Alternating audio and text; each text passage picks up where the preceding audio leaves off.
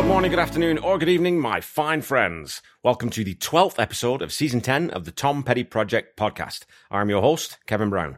This is the podcast that digs into the entire Tom Petty catalogue, song by song, album by album, and includes conversations with musicians, fans, and people connected with Tom along the way. I just wanted to give a quick shout out right at the top here to my other podcast, Seaside Pod Review, which I record with Mr. Randy Woods, the guy who does all the awesome guitar licks for this podcast. We'll be releasing our second episode, and the first one to feature the spin of the Wheel of Queen, tomorrow as you're listening to this. I'll leave a link in the episode notes if you want to go check that one out. It's a bit more light-hearted and conversational, and we are having a ton of fun doing it. Today's episode wraps up the songs on Long After Dark, as we're looking at the hugely melodic and easy-feeling closer, A Wasted Life. I've left a link in the episode notes so that you can go listen to the track before we start, and once you've refreshed your memory, we can dig in.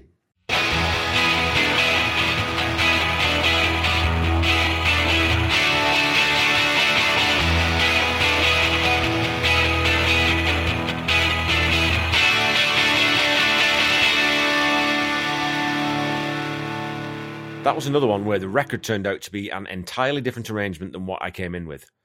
This is how Tom describes this song to Paul Zolo in Conversations with Tom Petty. And there have been a few of these types of songs on this album where the band really had to work to find the bones of the track and get inside it. And this again highlights the reason Tom always wanted to be in a band rather than be a solo artist playing with hired guns. He had the guys in the band to bounce ideas off when he started to hit any creative roadblocks. And he goes on to say that after deciding to do something completely different with it, we just played it once with Benmont out in front, and that's the way it came out. Completely different is probably the best way to describe this song. It doesn't sound at all like anything else in the catalogue, and a lot of it is down to Benmont's sumptuously Caribbean-flavoured organ lead.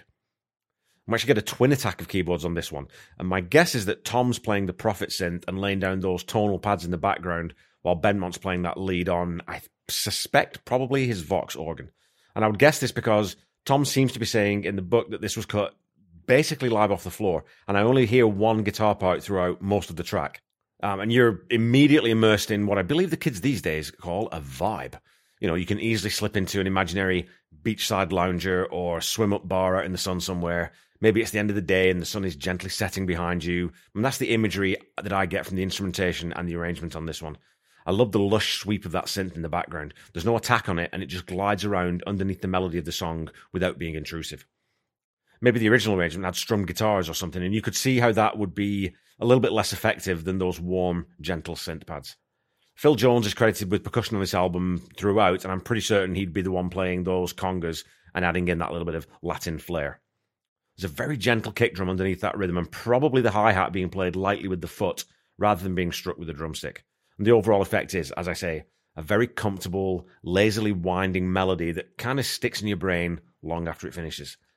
It's a fairly short intro to this one. It's 4 bars, with Mike also adding in some, very small detailed guitar licks, and Howie's bass, which reminds me a little of the intro to Billy Joel's Innocent Man. All very peaceful, all very low key. Tom's vocal delivery really complements the whole thing as he drops back into that really lazy drawl, blending the syllables together and taking, all the attack off the sibilant notes. So no sharp edges here, folks, just a warm, treacly voice gently weaving its way through the percussion synth landscape. The chord progression of the verses is incredibly simple. 4 bars in B major, 2 in A, and then 2 back to B major. And on that change to A, it almost feels like it's a suspended chord, but it isn't, and I think that's down to the melodic choices Tom is making vocally. The refrain, the title of the song, Don't Have a Wasted Life, comes in right in the verses, providing a cap on the 7th of each 8 bars. And again, if this was live off the floor, Mike Campbell shows just why he's one of the all-time great guitarists. In the first half of that, of that first verse, he sits on the bass notes of his guitar, and I'd bet a decent amount of money that it's a Fender Telecaster. And then in the second sort of half of that first verse, he moves up the mid-frequency to ring out some light chords. So again, just that sort of that inventive, instinctive feeling of playing the song and listening to what the song needs and just finding the right notes to play. All throughout, how he's just keeping that same rhythm, moving along on the bass, and he almost takes place of a drum kit in a way because he's playing so percussively. The end of that second half of the first verse leads us into the chorus a little unexpectedly as it comes in a bar earlier than you might actually expect. The chord progression then changes to a first, fourth, fifth pattern on each bar with Tom singing those ohs over the top. The lead into the second verse also changes things up timing-wise a little bit and adds in an extra bar before there's a slightly heavier guitar chord on the one count, or maybe it's a bit more of a synth stab. I can't quite hear exactly what that is. And there's also a very faint hand clap on the 2 count. In this verse, Tom switches up the lyrics a little and takes out the wasted life refrain from the 7th bar of each 8, so the song doesn't fall into sort of a too predictable a pattern. And the second verse really showcases how Tom is enunciating the consonants in this track. If you listen to the way he sings lonely, he basically takes the N out almost completely to make it lonely. And he lets the word down just fall away without again pronouncing that final N. And often when he really pushes that drawl in songs, it can give the track a real sort of sultriness or, sort of sexiness. But the way it's employed here is it's more of a sort of a peaceful, comforting feel that you get from it. The song then moves to the minor third rather than the minor sixth in the bridge section. The bass line backs off slightly and plays those couplet notes, and you also hear a gentle cymbal hit on the first beat of that bar. And I would guess that this was played with brushes, not sticks, to really take the attack off it, but still get that slight, metallic shimmer from the decay of that note. And Benmont starts to play pairs of notes around that minor chord on the organ, and you can also hear a third keyboard part, which I'd guess, and I'm doing a lot of guessing in this episode, is that Oberheim synth that he's credited with playing on the album. In the lead out of this middle 8, you get Stan playing some fairly deep floor tom notes before the song goes back to B major with a gentle little Mike Campbell guitar lick. What I like about that section of the song most is that it creates a really nice tension coming off the back of the happy major chords in the song so far.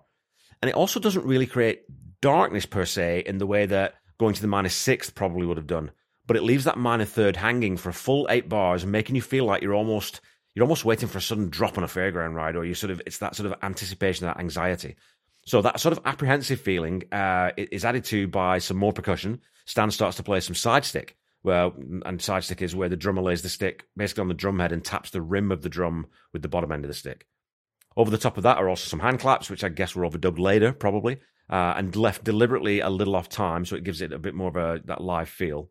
I mean, this tension in the bridge is lifted completely by that change back up to the B major chord, and Benmont's lead is mixed a little louder, even, and he plays it with a slightly more jagged edge. I don't really know how to explain it better than that. So he's basically sort of shortening up some of the notes if you hear it, and it's a little bit more staccato. Not much, but just enough to change it just a little bit. This basically resets the song back to the beginning, where we have the same 4 bars with Howie dropping back into his groove, but Stan keeping the side stick going now. There's also a glorious conga or bongo trill leading back into the last verse. The last verse doesn't change much of anything other than a couple of really, really, really subtle little things. For example, right at the end of the first 8 bars, it's around about 249, 250 mark, you'll hear Stan miss the kick beat and play an extra sort of pedal hi-hat note. So it gives a little space there for just a moment and has that tiny bit of colour that you wouldn't necessarily hear, but you would register subconsciously as a change. There's also that slightly louder ascending guitar jangle starting when Tom finishes the line "Feel Let Down" on Down. That guitar jangle comes in. And then finishing out with that last chorus, Tom changes the way he sings "Love You Too Much" on the word "to." The second pass around is just another very slightly, very gentle change to make sure the song has a little forward momentum still.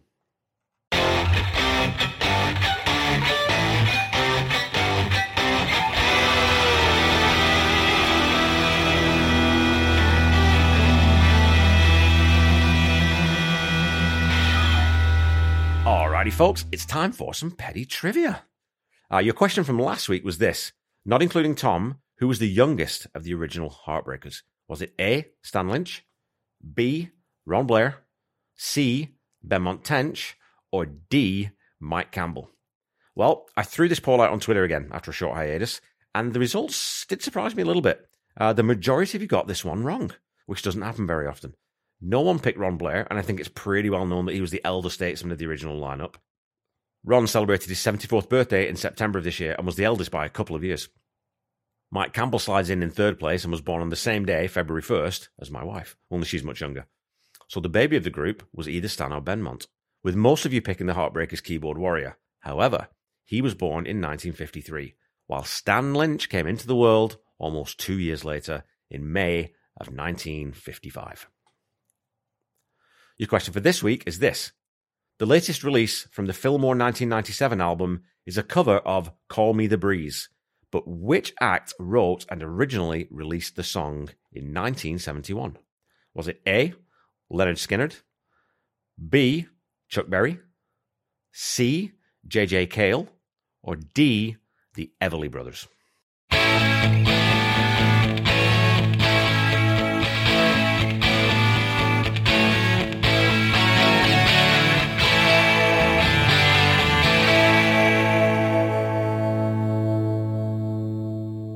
Okay, back to the song. After that last chorus, the song goes back into the intro progression with the rhythm section picking up a little and Stan playing a nice little shuffle with his brushes on the snare and hat before the song sends us one more little curveball by changing keys again, this time to D, and then we also get a second guitar part coming in with Mike playing some gorgeous suspended notes into the fade out. And I'd love to hear the entire track before it was faded, as I reckon the boys probably got really funky in that section. Now, thankfully, the only time that I can see that this was ever played live, according to setlist.fm at least, was captured on audio. And in this section, Mike very gently plays those augmented and suspended notes in a couple of different variations over top of the outro, which actually has a very pleasing floor tom roll from Stan to walk it out. Lyrically, the song's pretty straightforward, I'd say. Don't have a wasted life, I love you too much. Paul Zolo says to Tom that he sees it as an affirmative song, and Tom replies, yeah, it's very positive. There again, it has something to say. It's a friendship song, just being kind of sweet. And I think that sweetness is really encapsulated in the line, so when you're lonely and you feel let down, you can call me, I'll come around and treat you nice. You could actually imagine this being sung by a father to his daughter. It's not a romantic song in any way, but a supportive, I got your back sort of sentiment. Very, very cool.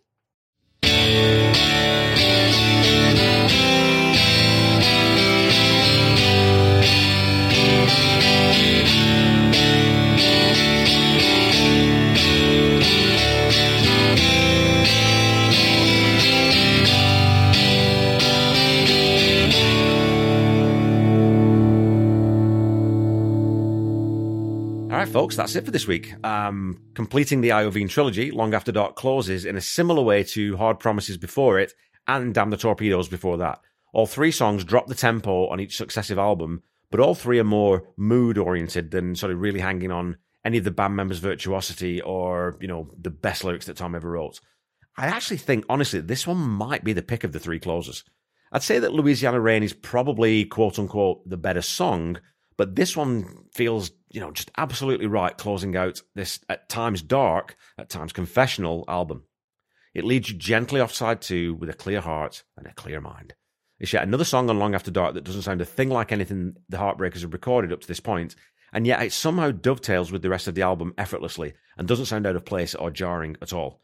And it's one of those that I often forget about until I'm listening to the album, and then Ben Mont's beautiful organ intro kicks in. And at that point, I usually smile and get ready for 4.5 minutes of really relaxed vibes. So I'm going to close out Long After Dark by giving A Wasted Life a nice, solid 7 out of 10. Please remember that you can support humanitarian efforts in the Ukraine in many different ways, and I would urge you to do so if you have the means, as always. Again, I've added a link to the Red Cross donation page in the episode notes for this episode, and I will keep doing that until I don't need to do that anymore. The Tom Petty Project is a very proud member of the Deep Dive Podcast Network. Go check them out on Twitter at DeepDivePodNet. I'm sure you'll find something else you like there. They're good people doing great work, and again, we're adding new members all the time, and I'm hoping that in the next 2, 3, 4, 5 weeks, Seaside Pod Review, my Queen podcast, will also be a part of that network. Don't forget to follow me on Facebook and Instagram at The Tom Petty Project and on Twitter at Tom Petty Project. And of course, you can always find me on YouTube. So go follow, like, subscribe as applicable, and leave a review or a rating if you want to tell me that you're enjoying the show. Or if you know what, if you're not enjoying the show, tell me privately. Maybe don't leave that in the review. The Tom Petty Project is not affiliated with the Tom Petty Estate in any way. And when you're looking for Tom's music, please visit the official YouTube channel first or go to any of the legit streaming sites to find what you're looking for. If you're looking for merchandise, go to tompetty.com. That is the place to get all your official Tom Petty merch. And don't forget to check out the Tom Petty Nation and Tom Petty Fans Forever groups on Facebook if you're not already a member of those groups, as they are excellent fan communities and they are a lot of fun to hang out in. Until we meet again next week, keep listening to and sharing Tom's music. Try to be kind. Try to say I love you to someone at least once a day. Stay safe and healthy, and I'll be back with you next week with a chat I had with one of the best indie podcasters in the business and a genuinely lovely human being. Also a Tom Petty fan, Corey Morissette. Bye-bye.